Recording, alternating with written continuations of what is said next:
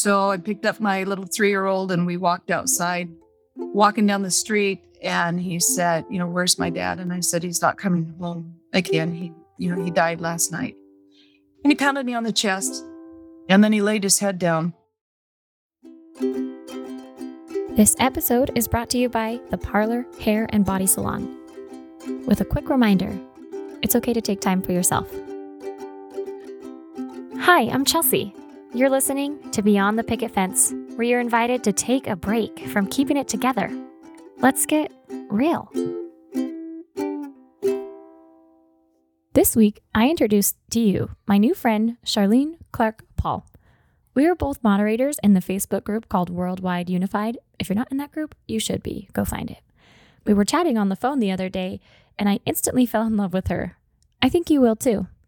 I had heard from some other moderators around the group that she has an incredible story, but I had no idea what that entailed. After our phone call, I knew it was going to be a beautiful episode on grief. So what event changed Charlene's life forever and created this wonder of a woman? Let's go beyond her picket fence and find out. I'm so excited to have you here. Charlene, can you just tell us a little bit about yourself? Thank you. I'm glad to be here too. And it was so much fun to finally be able to talk to you after, kind of doing our moderator thing. But I'm married for the second time. I was widowed when I was 28 years old and I had a 3-year-old son and a 1-year-old son. A couple of years later, I met the man that I'm married to now. We had 4 more kids. So we've got 4 sons and 2 daughters. And as of Monday, we now have 14 grandchildren with 2 on the way, 1 in November and 1 in February. I also just published a book called Purple Jammies. It's just kind of a baby shower, Mother's Day gift, something like that. So that'll be coming out pretty soon. But I love talking to people. I love working with people. I love trying to help people find hope.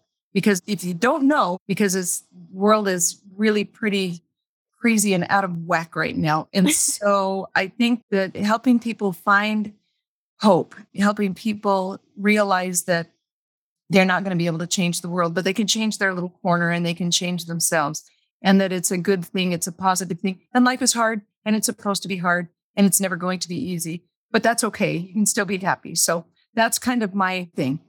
Oh, I love that. That is so true. I love how you're like, the world's out of whack. If you haven't noticed, what rock are you living under and where can I find it? Yeah, right. Exactly. I love it. Okay. So it's crazy how we kind of know each other, but I don't really know your story. Then you said you were widowed. I had no idea. So will you just start your story wherever you feel like it starts? All right. I was raised in Las Vegas, actually on the way outskirts of Las Vegas, which is right in the middle of Las Vegas now.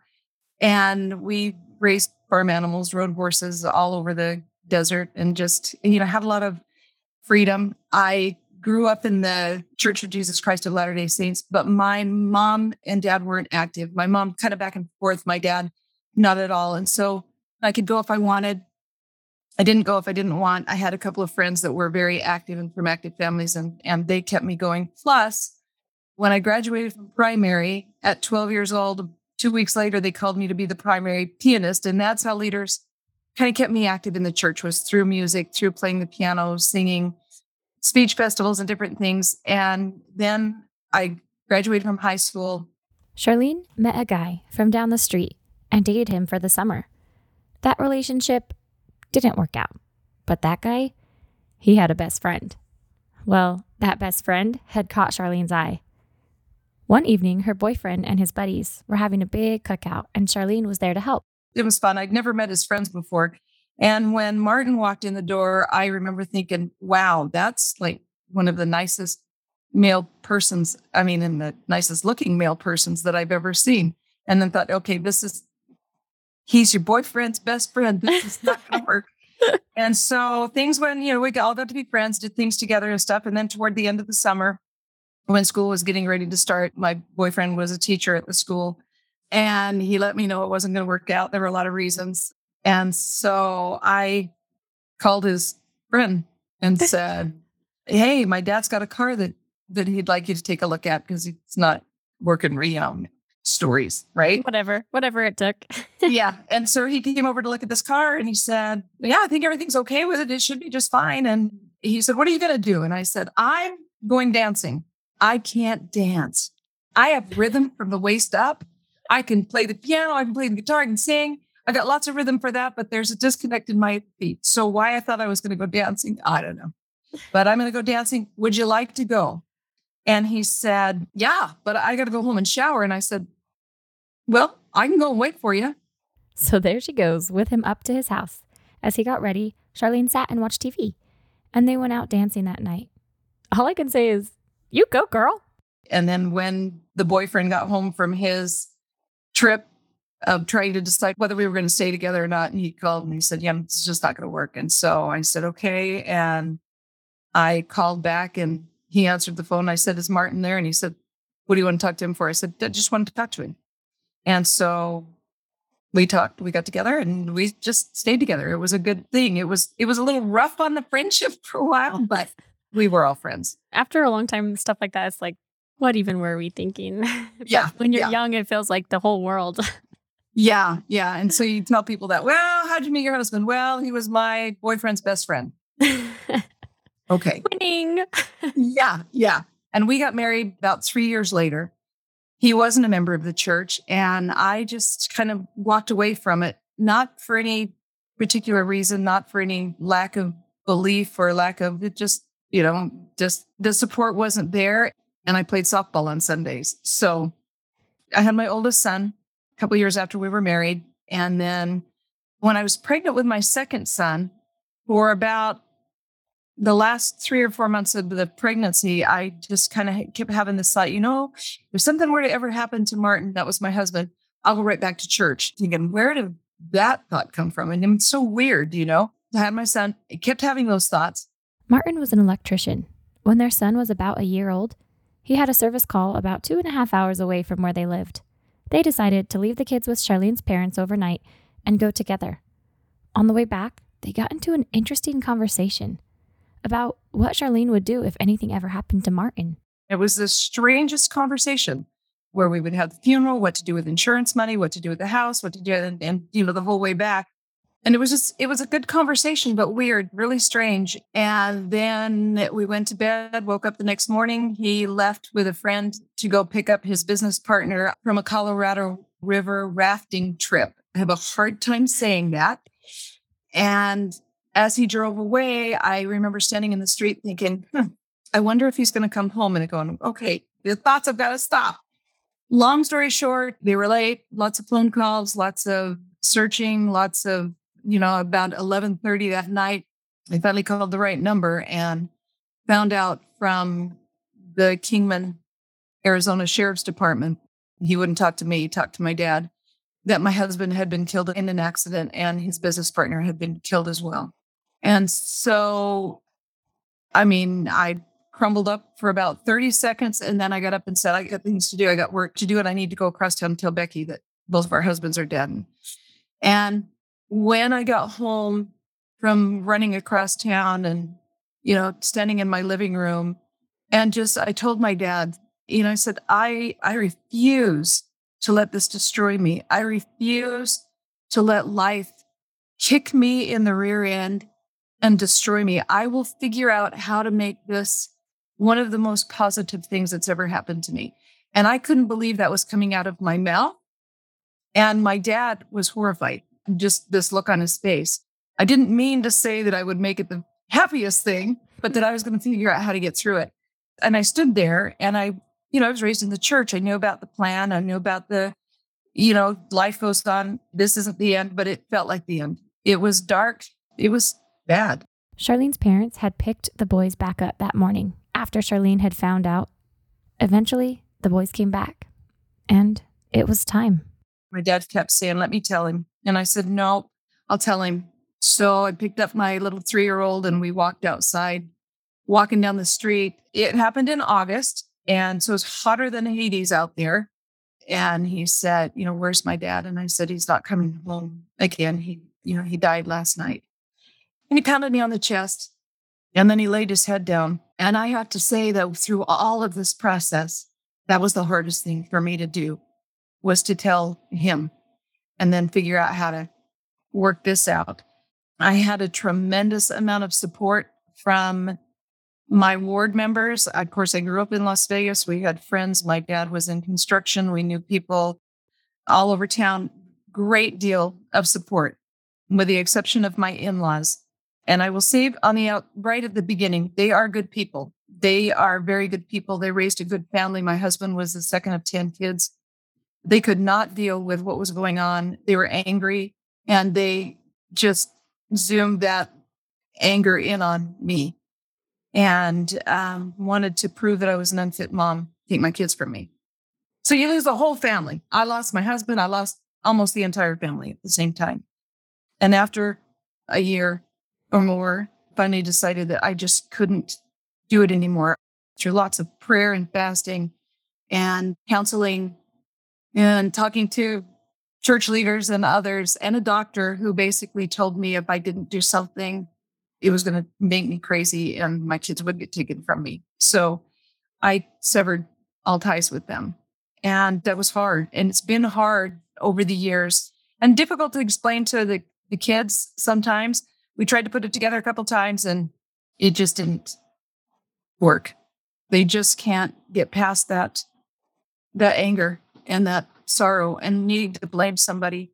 And I moved forward. How long were you married to him before he passed away? We were together 10 years and married for 6.5. Oh my gosh. In my mind, I pictured like a starry-eyed romance. They went out dancing, they had 2 babies, they were so in love. Then I thought about my 10 years of marriage with my man. Yes, we have a great time and we love each other, but it's not always easy and wonderful. So I wanted to know. Obviously nothing's perfect, but was that like a starry-eyed romance? Like you guys were in love, it was a good marriage, or was it rough? You know, he was everybody's best friend, and it's hard to be married to everybody's best friend. I spent probably 2 years of my life before we got married crying every night. And we had a lot in common, but we had a lot not in common as well. And I just decided that for a lot of reasons, I needed to make the relationship work. And so I did. I mean, we had fun together. I used to race cars. We raced cars together. We went on trips together. We 4-wheeled together. We did a lot of things. Like I said, a lot in common, but the Friday night, Saturday night with the guys, not knowing when to come home after work, that's one thing we didn't have in common. And so the Christmas after I had my second son, he was born in May. And so the Christmas, right after Christmas, he went over to help his brother with something. And he was going to come home. I was going to fix dinner. We're going to have a great, and he didn't come. And he didn't come home. And he didn't come home. And he didn't come home.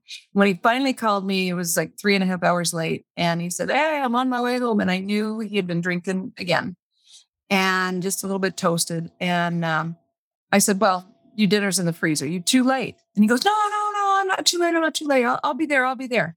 And I just had enough. This was on a Friday night. And I loaded the boys up in the back of my Blazer, put them on the floorboards, made a bed because they were already asleep. And I drove to the place where his work truck was and met him there. And he was pretty upset. "What are you doing here? What are you doing here?" I said, "Get in." So we went for a ride and I took him on a big, huge loop that if he had gotten mad and gotten out of the car, it would have taken him days to walk to our house. Not days, but definitely hours. And I just said, "I'm really done. I can't do this anymore. I am living as a single parent with none of the benefits of being a single parent. So Monday, I'm going to go talk to you." And it was a family friend.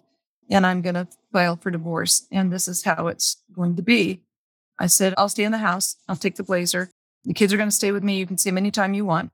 But I'm done."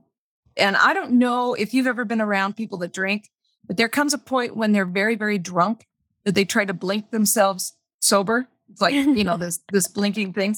And he did that. And he said, wait, you're serious?" I said, "I've been serious every single time I've told you that. I'm tired of this." "What makes you think I'm more serious now?" I said, "Because you're not yelling and you're not crying." I said, "I don't have any energy. I can't do it anymore. I'm just done." So he said, "You got to give me another chance." It's like 10 years isn't enough. And he said, no, please, please, please. So we set some ground rules. You've got to come home after work. If you're not going to come home after work, you got to call me. Friday nights and Saturday nights need to be family nights as well. I mean, go out with the boys once in a while, but you have a family and you need to, you can go days without ever seeing your kids because you get up early in the morning, you get home way late at night and you never see them. And he said, no, it'll change. It'll change. And I said, okay, well, you have 1 week. And then we will do this week by week by week. And the first week that it goes back to what it was, I'm done. And, from then until the day that he died, it was the best 8 months that we had ever spent. It was good. We were in a good place and things were going very well. And I was a little bit angry about that until my dad said, yeah, but would you have wanted him to go when it was bad? Maybe not. No. So, yeah. Then his parents would have been right and you would have been like, yes, she's gone. I'm just kidding. You probably Yeah, would have exactly. been like that. But Yeah, well, and who knows what would have happened to my kids then. So there's times as a angry wife, I don't know, there's times in marriage, I think marriages can just be so hard. But there is a time when I was like crying in my closet, like, I don't want to get a divorce. So could you just take him so I can be out of this? yeah, no kidding. I'm so glad that things were going so good. Like you had a good, amazing 8 months, but that just made it so much harder when he passed. So it was a marriage that you were wanting to stay in at the point when he passed away. Yeah, absolutely. Absolutely. No intention. We were getting ready to build a house. We were just waiting for the financing, which came in. My dad's ex-partner was the loan officer, and our approval came in about 2 weeks after he died. I forgot to cancel that whole thing, and so we were going to build a house, and I buried the house plans with him because I was never going to build the house. That was his dream. And so, yeah. I'm so grateful for Charlene's transparency. I've said it 1,000 times and I'll probably say it again, but marriage can be so hard. If you're listening to this on release date, it is actually my 10-year anniversary. Man, we have been through so much together. Good and bad. But I can honestly say, like Charlene, it's a marriage I have wanted out of before.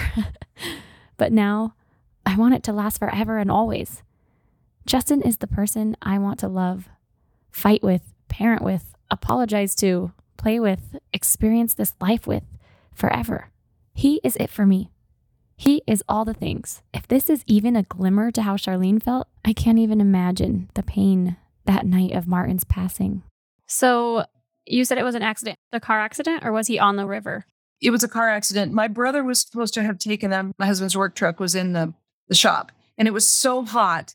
His partner didn't want his wife to come down on the river. I mean, it's blistering hot in southern Nevada, and over by Kingman and down on the river is just ridiculously hot out by the dam out there, So they decided that Martin would pick him up, but his work truck ended up in the shop. So my brother was supposed to drive him down, and the last minute decided he wanted to do something with his girlfriend instead. And so they called Martin's cousin's nephew to drive them down.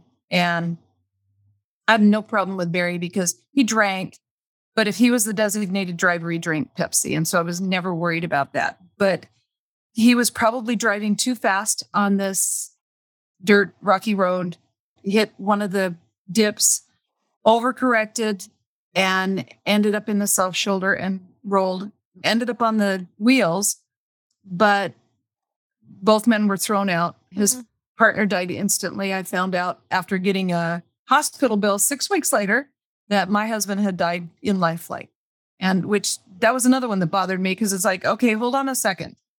So you couldn't have fought. You didn't want to be married anymore. You just go through these such weird, crazy things.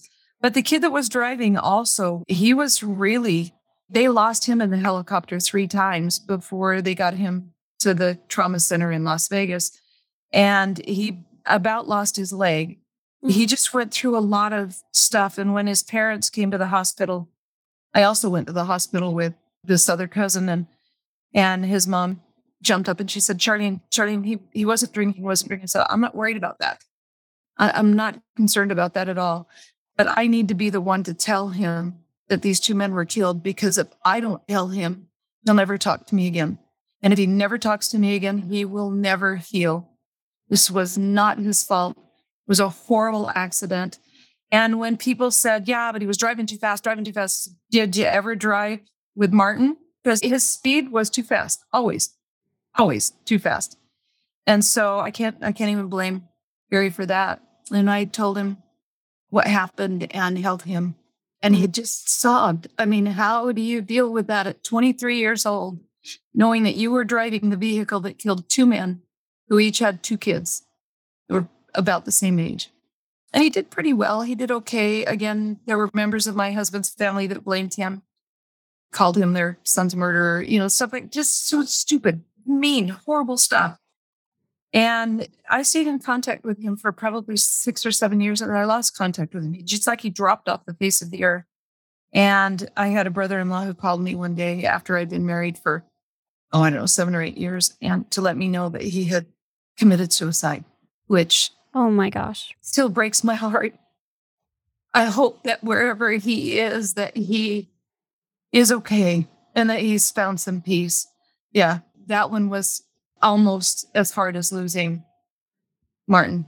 We lost all three of them. Oh my gosh, that is so hard. Yeah, see, life's not a beach. Yeah, no.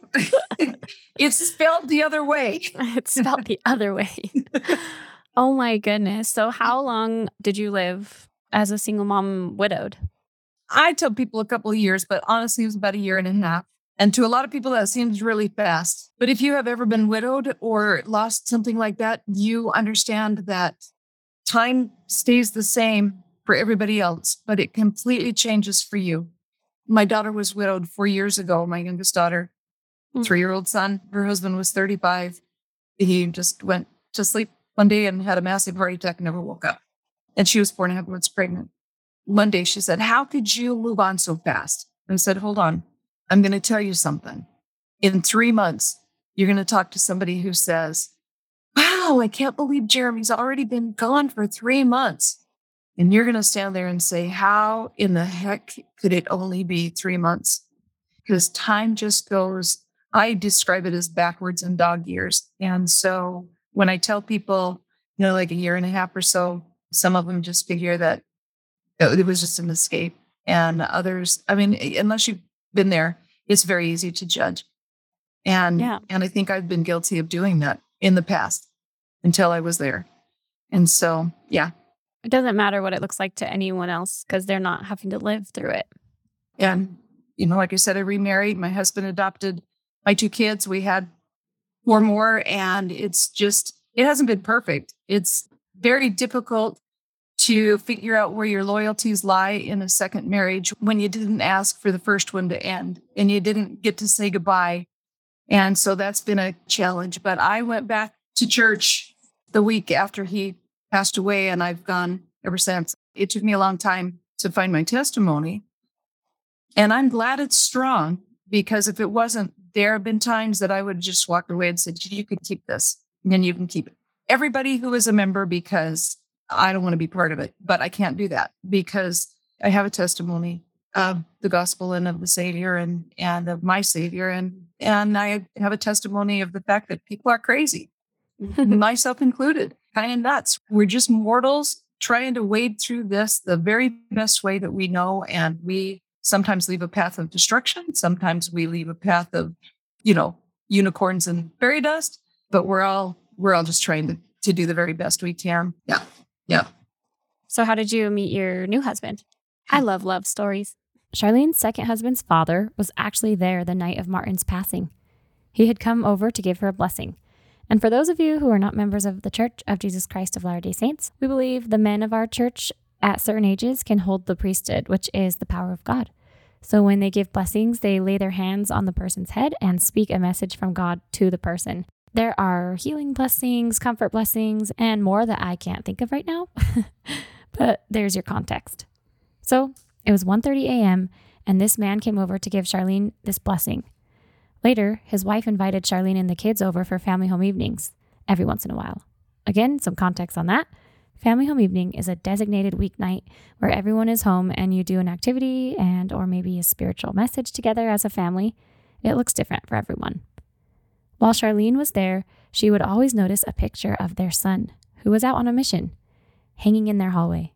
In general, missionaries back then left at age 19 and returned after the 2-year mission, age 21. And every time I would pass it, you'd kind of look at it and go, and just feel like I shouldn't be looking at it. This weird feeling. And so when he got home from his mission, he reported it, and I thought, man, he must have done something so that he couldn't go until he was a lot older, because he just seemed a lot older than he was. And I heard him singing and told him he had a really nice singing voice. I said, thank you. And I used to sing in choir and whatever. So I called the music coordinator and said, hey, do you have a special musical number for Sunday? And she said, no. And I said, I'd like to sing. And Ken Paul, we're going to sing together. I love you. You just make whatever happen. Yeah. And she said, okay. So I got a hold of him and I said, hey, we're singing in sacrament meeting Sunday. And he said, what? And he's a little, I love doing that stuff. He is just kind of like freezes up. And I said, yeah, so we need to practice. So we practiced. And the night before we were supposed to sing, he came over and we practiced, and he brought the makings for homemade raspberry ice cream. He got really concerned when my 2.5-year-old was sucking salt water off of the garage floor. And I said, he's fine. He sucks water from under the pomegranate tree. So, he's got a good immune system. So, but we talked all night long. And I remember saying, I just had to figure out how old he was. And I said, so when did you graduate? And he said, 1984. That shocked Charlene. So he did go out on a mission at 19 years old, which makes him 21 right now. Charlene was a few months away from turning 30. She wasn't going to tell him that information right now, though. Yeah. And so he said, so when did you graduate? It's like, oh, I'm not telling him. Well, before you. And we sang in sacrament meeting the next day. I sat with him and his family. He reached over and held my hand, and Bob's your uncle. It was kind of been together ever since. But I didn't tell my mom and dad or any of my family how old he was for 5 years. I couldn't tell them that he was almost 8.5 years younger than me, because, that sounds creepy. It just really sounds like cougarish, but it's worked out really well. We're in the same decade occasionally. But not very often. I just love how real Charlene is. I love how she just says it out straight. So they went to a reunion of Ken's mission, and picture this. The whole group of young or single people introducing their boyfriend or girlfriends. Maybe a few of them had fiancés, but no one had kids. I felt so out of place. And I just said, you know what? I'm going to go stand in the corner with the kids, and I'm just going to watch. So I stood, and the mission president had everybody introduce themselves. And I'm listening to the whole thing and thinking, man, I am so out of my element here. These people graduated from high school long after I did. And so the mission president stands up and he said, Sister Paul, we haven't heard from you. Can you introduce yourself? And okay. So I said, I'm Charlene Paul, married to Ken. Our first son was born when Ken was 16. Our second son was born 2 weeks after he left the MTC for Guatemala. And our third son was born 9 months and 4 days after we got married, which is all the truth. And it just went dead quiet, just dead silent. I looked at my husband, his jaw dropped, like, what? Did you have to say it like that? Yeah. Well, yes, I did. Actually, I did. Because that's just how I do things. So the mission president stands up at the mic and he goes, it's a really good story. If you get a chance, get her to fill in the blanks. So I love that. I love you. I love how you just say it how it is. Like, that's creepy. I'm like, I never thought that was creepy, but other people will. But I am not a judgmental person, I guess. But yeah. You just say it how it is. Well, Ken learned then that, this was just a precursor to what life was going to be for him. And so, I wasn't born with much of a filter. And the older I get, the less I care about the fact that I don't have a filter. And Ken is very filtered. So we're good for each other. I can relate. That sounds like me and my husband. So I guess it's only getting worse. I thought it was going to get better, but I guess it'll only get worse. But we get more used to each other, so it gets better. You just figure out how to deal with it. I think my husband has finally stopped being surprised. Like, yeah, I just know to never expect anything out of your mouth. Like, to know the unexpected is coming. I used to feel guilty, like maybe I'm embarrassing him or something, but now I'm like, he married me.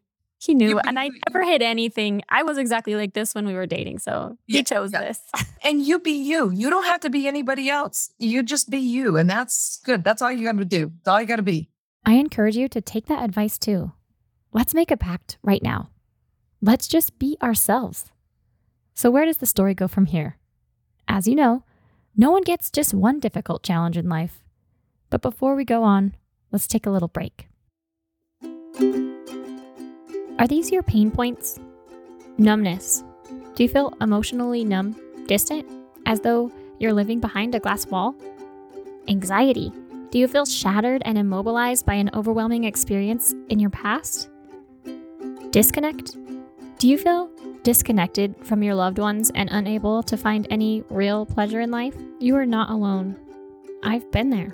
You can start today to trade numbness for resilience, anxiety for empowerment, and disconnection for determination to truly thrive again.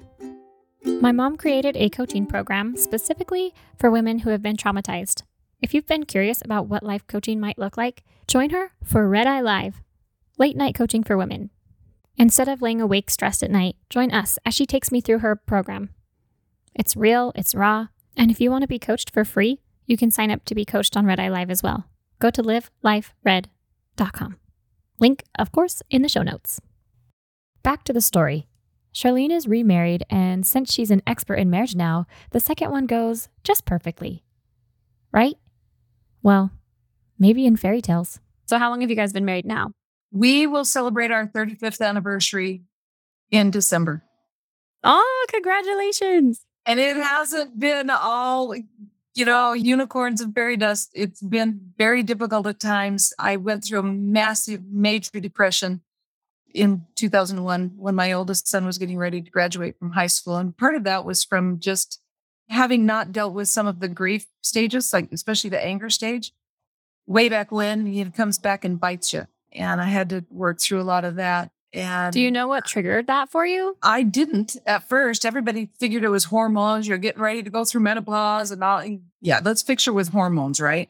And so when I finally agreed to counseling, after walking down the road and telling my husband I knew what I was, I knew that I was, that person, but I couldn't do anything about it. I mean, I really couldn't do anything about it. And I couldn't. You get the same answers, read your scriptures more, pray more, serve more, but I was sick. I was sick.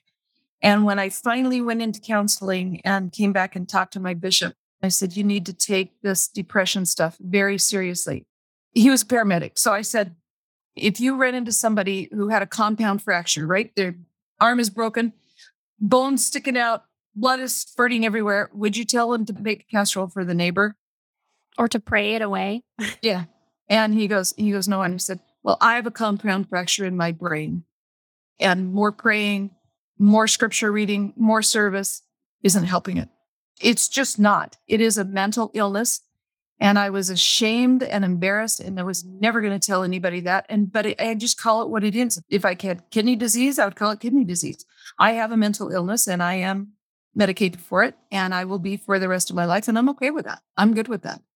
But what kicked it off when I went to the counselor, she's just talking about PTSD and how that trauma gets sometimes not put where it needs to be. It doesn't get filed in the right place. So when my son was getting ready to graduate from high school, he was going to be leaving. And somewhere in my brain that kicked back to, I'm going to lose him. I'm going to lose him. I'm going to bury him. I'm going to something. And having to work through all of that. And I still have to work through a lot of stuff. I can't stand out in the road and wave to my kids as they pull away, because that's what I did that morning with Martin. I can't do it. And so I just don't. I expect them to call me, even as adults. When you get home, just let me know you made it safely. And then there are some times that I have to just walk into my bedroom and say, okay, this is reality. This is not. This is what if. This is right now. So yeah, that's what kicked it off. I ended up gaining 100 pounds. They finally did put me on an antidepressant. 6 weeks later, Charlene returned to the doctor, having had gained 30 pounds. He said, you feel better, right? And I said, no. And he said, yeah, but if you think about it, you feel better, right? And I said, no, actually, I don't. And I've gained 30 pounds. He goes, well, weight gain, that's kind of a side effect of antidepressants. I said, what brilliant mind decided to think it was okay to give an already depressed mind medicine that would destroy their body image at the same time? And he had nothing to say. And I still have that question. I still want to know why that. No, that doesn't fix it. So we went through a lot of things and tried to figure out what finally worked. And I finally found something and carried that weight and fought with it for till about 2015 when I had some surgery to take care of it and lost a bunch. I gained some back, but not that much. And, just kind of, it's part of life. But yeah, all the side effects of medicine are frustrating. Yeah, side effects of mortality. Yeah. Oh my gosh. I love that you just said that. That is so true. And it's crazy how you can think something's gone. Like, my son is 5 years old now. I don't know if you know my whole son's story, but I was in the room when he coded through his heart surgeries and stuff. It just took until this year, like something triggered it. Actually started my podcast and hearing everyone else's stories triggered it in me. And so, yeah, I've been recently on my mental health journey, but it's crazy how that happened in 2017 and it didn't show up for me until 2022. Trauma is just sitting there waiting until eventually you have to answer to it and you have to get it resolved because it doesn't just go away. You can't just stuff it in a box and leave it there forever. It will surface eventually. Yeah. And it's part of who you are. And it's hard. I mean, it really is hard. And I think the hardest part being a mom and having all that stuff happen is that you really need to be in intensive care, not in the hospital, but intensively caring for yourself. And then you have to make sure that there's 3 meals a day and there's laundry done and beds get made and things get picked up and you run the errands and grocery shop. And that's makes intensive care very, very, very difficult. And you have to make time to take care of that or it will destroy you.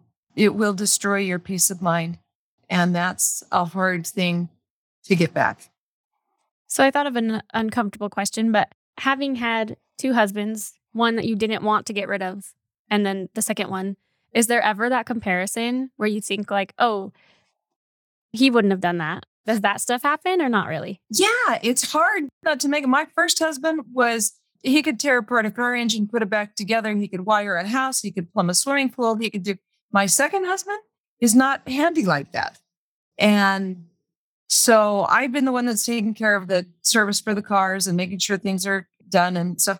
And I've gotten frustrated about that sometimes and thinking, okay, no, stop. But think about the things that Ken does that Martin didn't do or couldn't do or whatever. And so, you got to kind of talk yourself down from that. And one of the hardest things is calling the second one by the first one's name, sometimes at the most inopportune of times, and kind of going, it's just a habit. It's just a habit. It doesn't happen much anymore. Occasionally, once in a while, but it's like, okay. But he's been understanding of it. Oh my gosh. So he sounds so sweet. You never think of these things until I put myself in other people's shoes and I'm like, dang, having 2 husbands. As I think about comparison, I sometimes get so frustrated that I do it. But we were raised to compare. What did we learn in kindergarten? Sort things.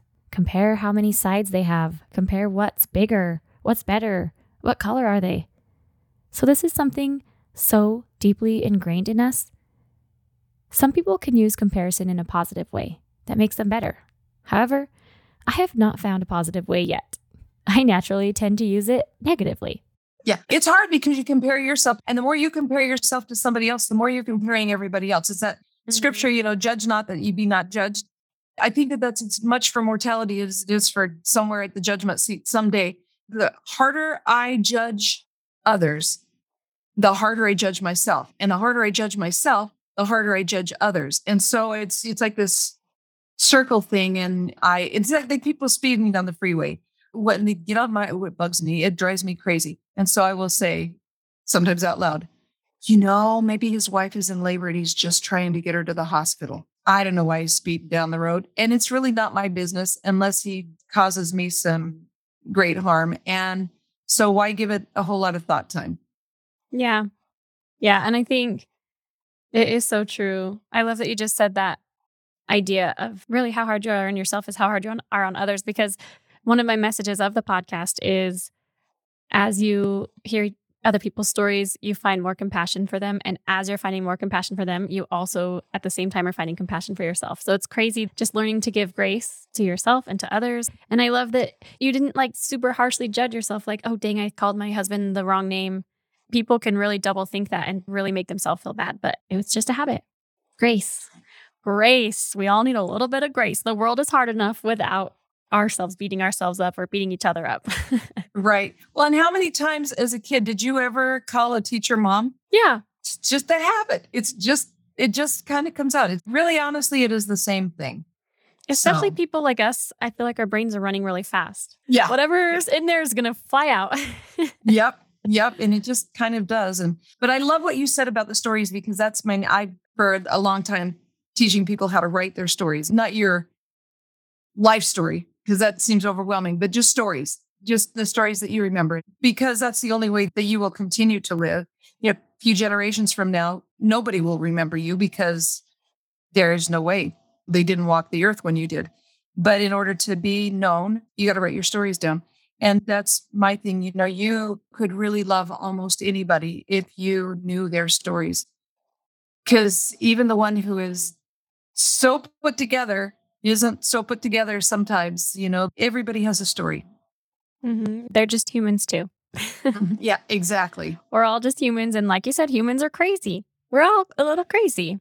We are, by grand design. I love it. So what does your life look like now?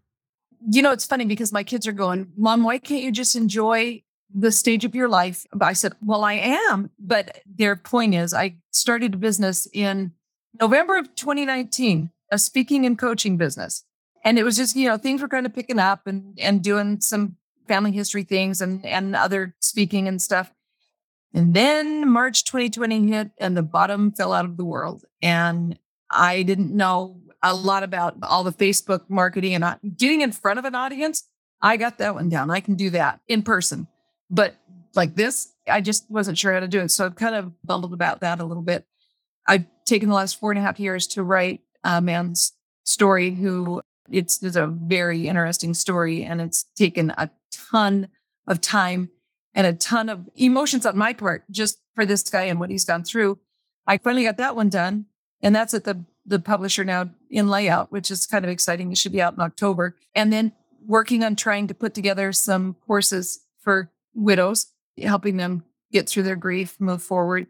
And so just going, can't you just enjoy it? I said, but I am. I mean, I was a stay-at-home mom most of 33 years. I did some substitute teaching in that.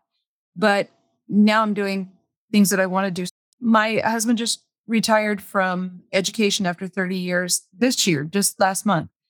But he's started another career with our son. And so they're working long distance together in that. So what life looks for me right now is that I like baking designer cupcakes with my grandkids, spending time with my grandkids. I love to tell stories and listen to them and, visiting our kids, supporting Ken in his thing that he's doing, and then writing and figuring out how to write an online course that needs to be done in the next 3 or 4 weeks, and just kind of doing my own thing. And I love it.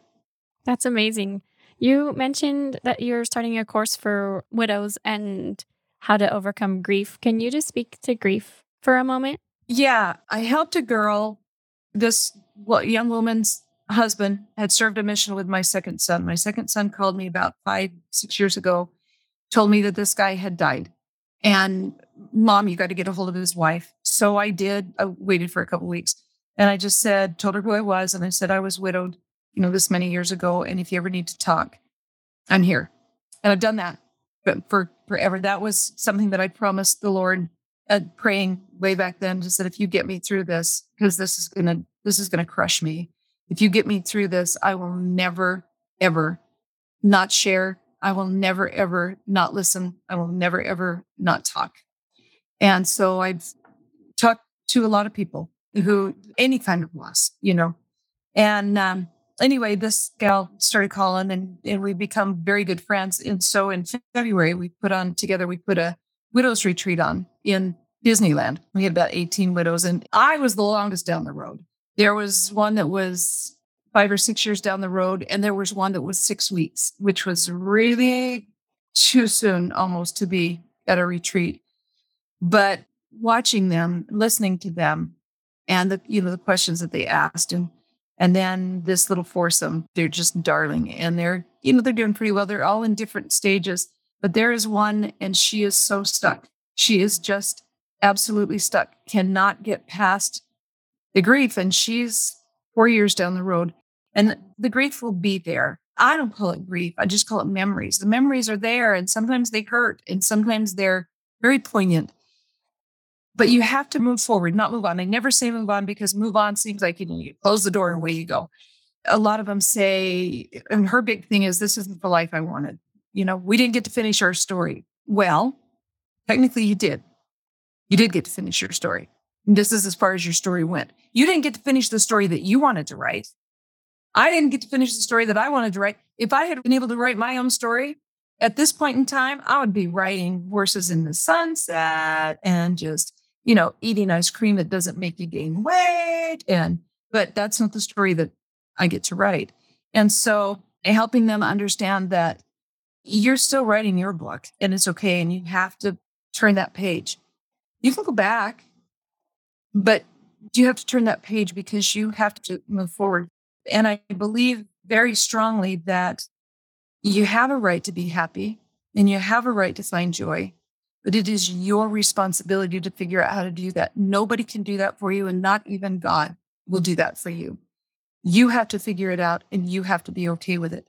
And that gets you kind of hung up. And in this retreat, some of the comments were, yeah, but he's gone. He's missing all of this. It just hurts thinking that and so when I talked to them, I said, I'm going to flip the script on you.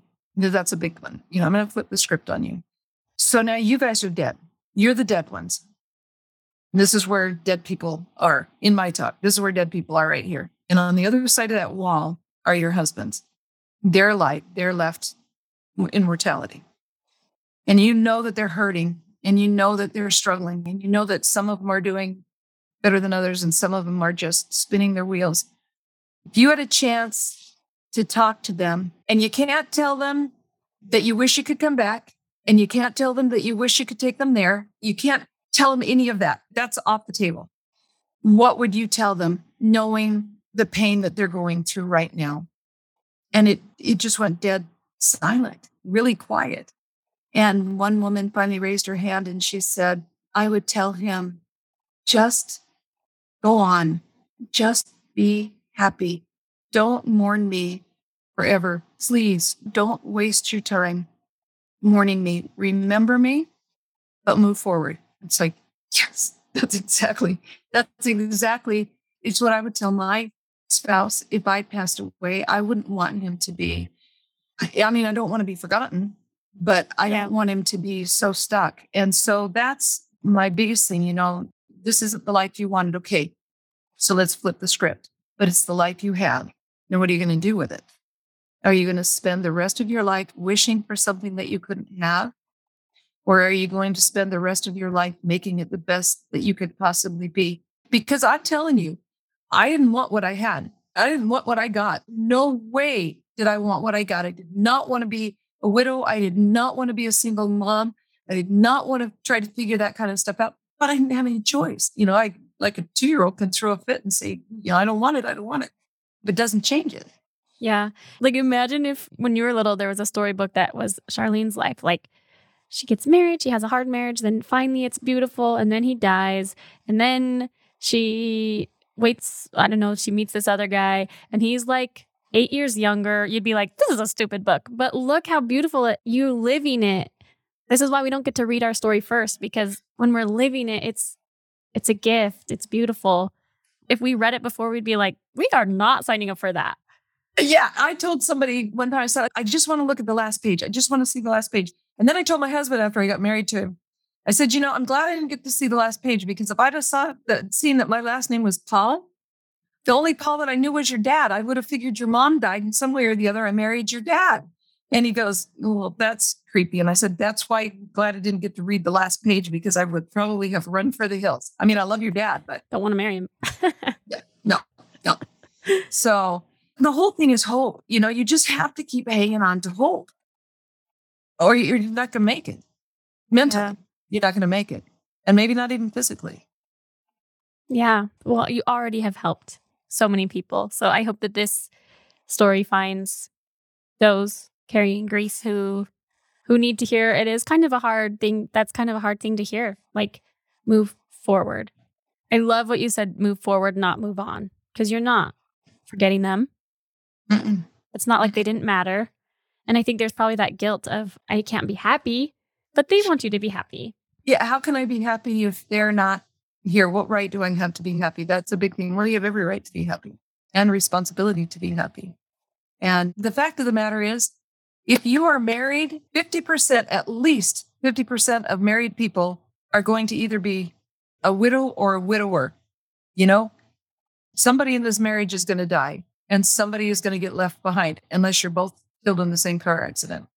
Nobody gets out of this life alive. It is every bit as much a part of life as birth. You know, when you're born, really, you're born to live, you're also born to die, because that's just part of it. And mourning and grieving is also part of that process, but you don't want to live there. It's probably the easiest place to be, but it is the hardest thing to live. And so you have to get unstuck. You have to move forward, because stuck is a horrible, horrible, horrible, horrible place to live. No matter how hard it is to get unstuck, it doesn't even hold a candle to how horrible it is to stay stuck. And I think that really applies, especially in losing a loved one, but just loss in general. Life is full of loss, and we can grieve that storybook that we thought we were going to have, and no one's life is going to turn out. I mean, I can't say no one's life, but life is going to be hard. We're all going to lose things that weren't planned. Yep. I just love this message of grief, because it's not always about losing someone. Like, I grieved the life of wanting a healthy child and didn't get that, you know, even though he didn't die. It was, people have told me lately, like, don't minimize what you went through. Even though he's alive, what you went through was really, really hard. And I'm like, okay, because sometimes I'm like, well, so many of my friends lost their children. I shouldn't be sad. I should just think I'm lucky he's alive. But you're allowed to grieve the life you thought you were going to have when you don't get it exactly that way. But don't get stuck. That's very important too. Don't ever try to quantify your grief. I had a lady who told me about another woman whose husband died, and she actually saw him, you know, it got in a horrible accident, actually saw his body, found him and that. And she said, see, Charlene, you can always find somebody who has it worse than you. And it hit me funny. And then several years later, I was teaching a Relief Society, and I said, I'm going to tell you my story. And I know that it's not as difficult as some of yours. Some of you have gone through way harder things than I have. But for me, this is the most difficult thing that I have gone through. And that one drives me crazy. You